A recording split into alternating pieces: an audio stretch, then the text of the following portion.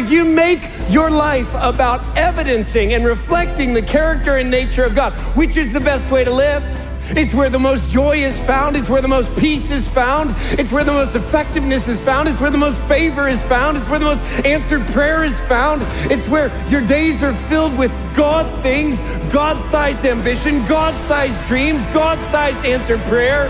It's where all of that is found. Holiness. You strive for holiness and you will see the Lord. It's a promise. I've got the privilege of opening God's word for us just for the next few moments before we pray again. But to orient us for that time of prayer, we're going to go here in just a moment to Hebrews chapter 12, verse 14. And we're going to look at one verse, actually not one verse, part of one verse.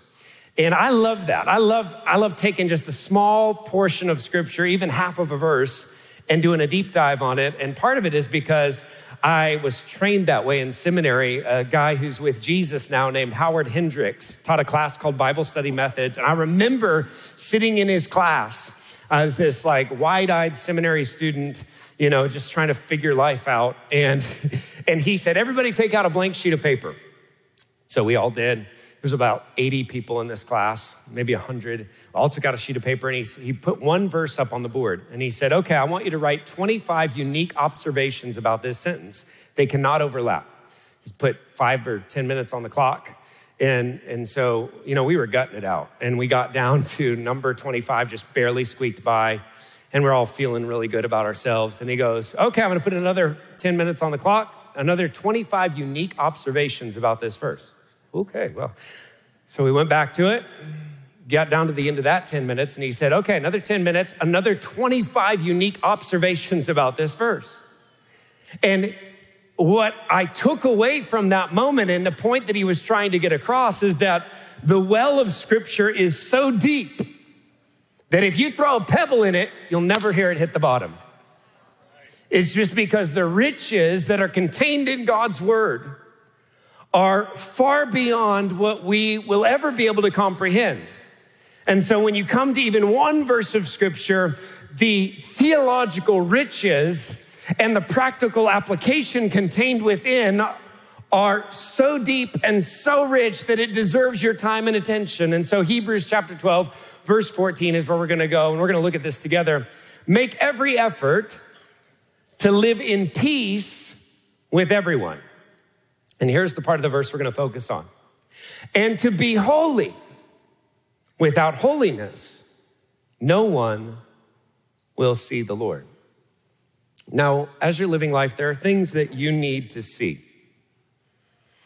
There are things that if you don't see them, it can be a real problem. In my case, that happens to be glass sliding doors.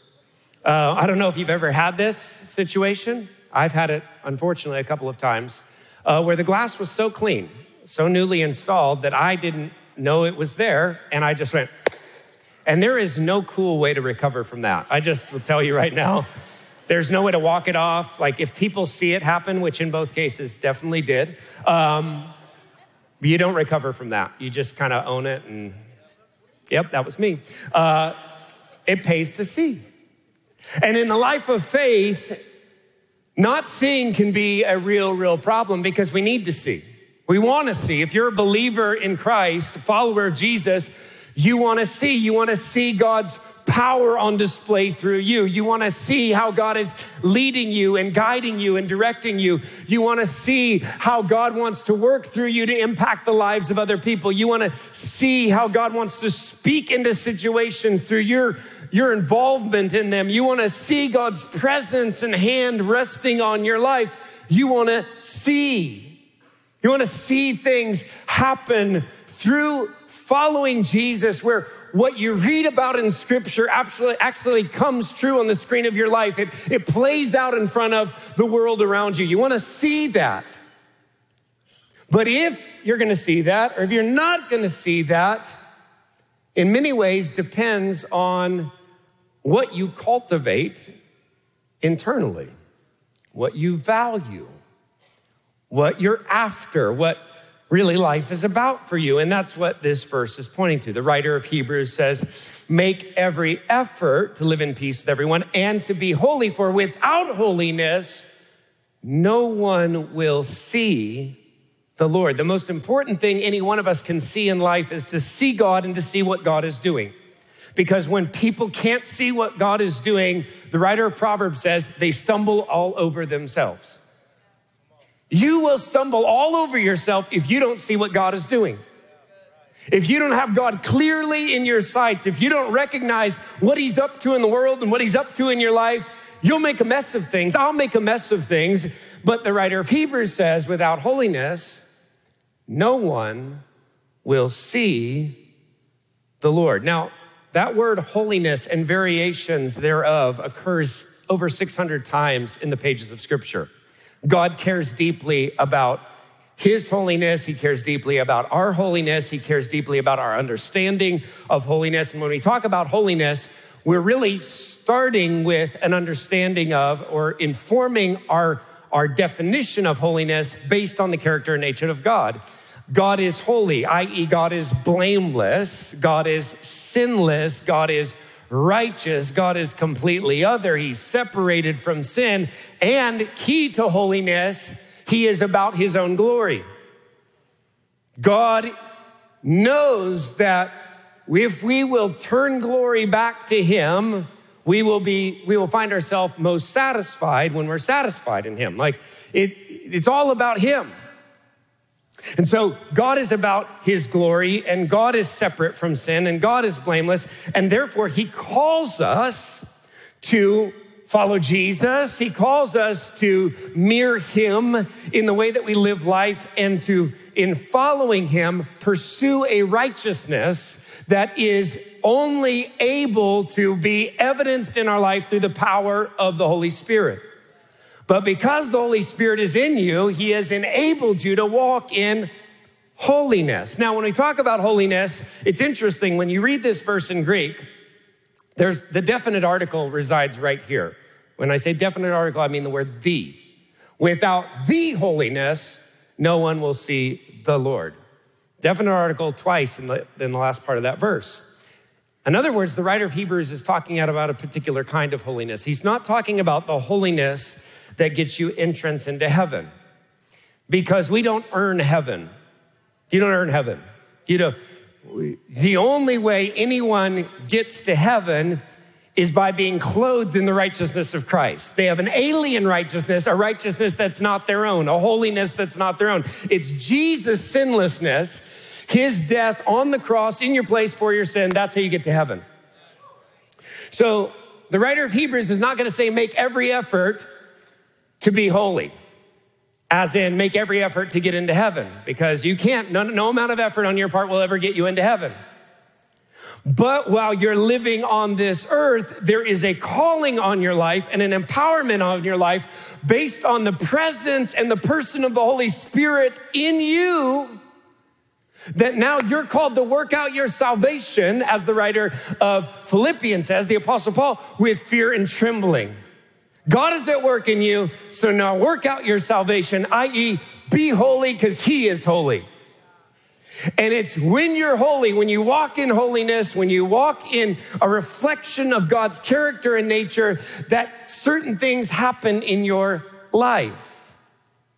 It changes what you see. It enables you to see the Lord. And when we're talking about this holiness, we're talking about a commitment on our part to purity. We're talking about a commitment on our part to purity in the things that we look at. Talking about a commitment on our part to purity in the things that we watch, that there's certain things that I'm going to say no to because I'm trying to reflect the character and nature of God. And I know that that thing is a total opposite reflection of who he is. So I'm going to say no to it. There's going to be a commitment to saying, I'm going to walk away from listening to certain things that don't elevate the name of Jesus and actually do dishonor to his name. I'm going to walk away from conversations. I'm going to walk away from stories that could be on my lips. And instead, I'm going to say either no to that conversation or I'm going to redirect it. Because I'm passionate about reflecting the character and nature of Almighty God. I realize I'm not on this earth to tell jokes that the world thinks is funny. I'm on this earth to point them to a holy, righteous God and what's only available and found in him. So this desire to be holy becomes a check on how I live. And when I'm walking that way, I can see the Lord. But the writer of Hebrews points us to two realities here, two possibilities. One, that we can live as believers with or without holiness. Now, here's the thing. God has enabled you by the person and the presence of the Holy Spirit in your life and given you a new heart to walk in holiness, but there's a choice. There's a command to make every effort. So I'm going to look at two things really quickly, and then we're going to pray. The first is the problem when holiness is absent. The problem when holiness is absent. Go back to Hebrews 12, verse 14. Make every effort to be holy. Without holiness, no one will see the Lord. If you're a Christian and you don't put a priority on holiness, there are certain things that you won't see in your life that God wants you to see. But not everybody sees God work in their life equally. You have a choice. I have a choice. We have as much of God as we want. We have as much vision and visual of what God is doing and who he is as we want. Not every Christian has the same visual and view of God. Not every Christian sees the Lord in the same way or to the same degree. And when you are living life absent of holiness, you can't see in the same way. You can't see the nearness of God or God's nearness like you would want to. Psalm 15, Lord, who may dwell in your sacred tent? Who may live on your holy mountain? One whose walk is blameless, who does what is righteous. In other words, there's a righteousness on our part that allows God to draw nearer to us and us to walk nearer to him. Without holiness, that isn't possible. You can't see God make you effective in your calling. Look at this, 2 Timothy 2. Paul says to Timothy, if you keep yourself pure, you will be a special utensil for honorable use. Your life will be clean. You will be ready for the master to use you for every good work. In other words, you'll be effective for the calling that God has placed on your life. Now, my favorite theologian is a guy who's been dead for a good 400 years. His named John Owen, and probably he died in 1683, so not quite 400 years, but he's coming up. And he wrote I believe it is probably the best book ever written outside of the Bible on overcoming sin and temptation. And he talks about when holiness is not valued and when holiness is absent from our life, what that does to our effectiveness in our calling that God has given us. Listen to this. The world at this day is full of poor, withering Christians. How few there are that walk in any beauty or glory, how barren, how useless they are. For the most part, amongst the many reasons that may be assigned to this sad estate, it may justly be feared that this is none the least effectual. Many men and women harbor spirit-devouring lusts in their hearts that lie as worms at the root of their obedience and corrode and weaken it day by day. All graces, all the ways and means whereby any graces may be exercised or improved are prejudiced by this means. And listen to this last part. And as to any success, God blasts such a person's undertakings. When holiness is absent from your life, it deteriorates your effectiveness in walking in your God-given calling and purpose. It's not that you're purposeless. It's just that you can't hope to fulfill the purpose that God has given you unless holiness is at the center of your aim, your desire, your focus, and your activity. It can't be effective. Not only that, you can't see God's favor on your life, and this is so sad. James chapter 4, verse 6, God opposes the proud. Pride is at the root of every sin. Pride is the reason for a lack of holiness because holiness is submission to God. So when you're not submitting, that's pride rearing up. God opposes the proud, but he shows favor to the humble. The Bible says, humble yourself under the mighty hand of God and he will lift you up. It's favor. But you can't know that favor if holiness is absent from your life. You can't see God answer your prayers in the way that you would want to if holiness is absent. Look at this, and the psalmist says, Psalm 66, verse 18, if I had cherished sin in my heart, the Lord would not have listened. Do you know that there are prayers that Christians pray that God does not listen to? That's a tough truth. That you can pray to God as a follower of Jesus and him go, no. Why? Because holiness is absent from your life and therefore your desires are all out of whack. And God wants to correct some things in your heart. He wants to correct some things in your focus. He wants to correct some things in the way that you're approaching life before he answers your prayers. Holiness is a big deal. It changes the way we see and it changes what we see in our life. So this is a warning on the one hand. Without holiness, no one will see the Lord. But when you flip it, it's a promise. It's a promise. Look at the promise when holiness is pursued. Let's go back to Hebrews chapter 12. Strive for the holiness without which no one will see the Lord. So when you flip it, strive for holiness and you will see the Lord.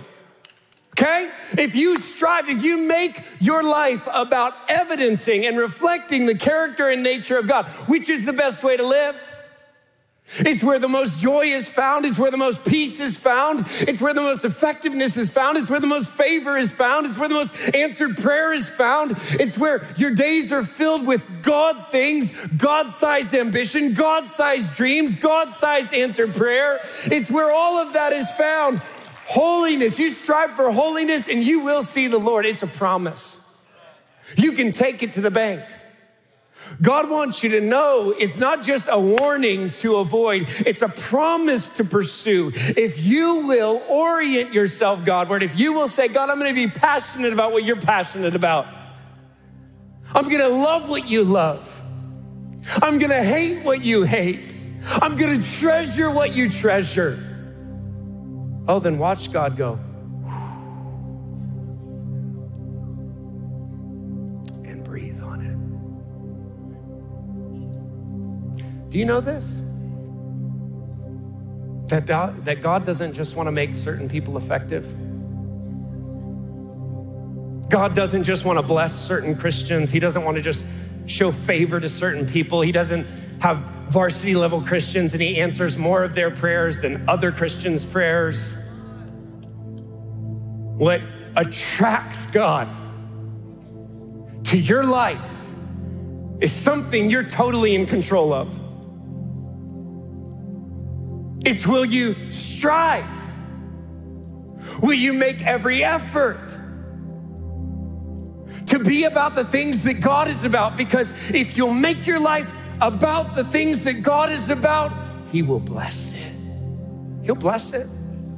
You'll see the Lord show up in all these ways that you couldn't have begun to imagine. And here's the thing. God doesn't need to show up in your life. He wants to show up in your life. He wants to. He's actually waiting. He's waiting for you to draw near to him. And then guess what? He'll draw near to you. It's the promise of his word. But it comes with holiness. And this promise is not something you're like, well, you kind of inverted that, but that was you. Well, listen to Jesus. Matthew chapter 5, verse 8, blessed are the pure in heart, for they will see God. Oh, they'll see him. What happens when you're in the doctor's office and you're in the waiting room? All of a sudden a nurse comes out and she says, the doctor will see you now. Something about holiness that puts you right in line for God to step into your situation. His power, his presence, his attention, his provision, his favor. I don't know about you, but I want his favor on my life. I don't know about you, but I want his favor on my home. I don't know about you, but when I pray, I want to pray with effect. And that's not something Christians have to approach with wishful thinking. Oh, maybe it'll work this time. Oh, no. God invites you. God beckons you. Come to me. Come to me. Approach me on my terms. Purify your heart. Cleanse yourself. Walk in holiness and watch me work. Because he wants to do it. He wants to do it. He wants to do it in your life. He wants to do it in your family. He wants to do it in your home. To draw near to us, God does not require sinlessness, but he does require seriousness about sin. You get serious, you're gonna watch him work. You get serious, you're gonna court his favor. You get serious, you're gonna see your effectiveness grow. You get serious, you're gonna watch prayers get answered. You get serious, you're gonna watch his power and his presence rest on your life. He wants to do it. He wants to do it. And here's the thing, this side of heaven, you can never stop growing in holiness. You can always become more like Jesus. God brought you into the prayer meeting tonight because he wants to make you more like Jesus. God has you sitting in that seat right now because he wants you to leave this place better reflecting his character and his nature so that you walk into the world tomorrow with more favor on your life, more of his presence on your life, more of his power on your life, more answered prayer in the windshield of your life. It's what God wants to do. He wants to do it.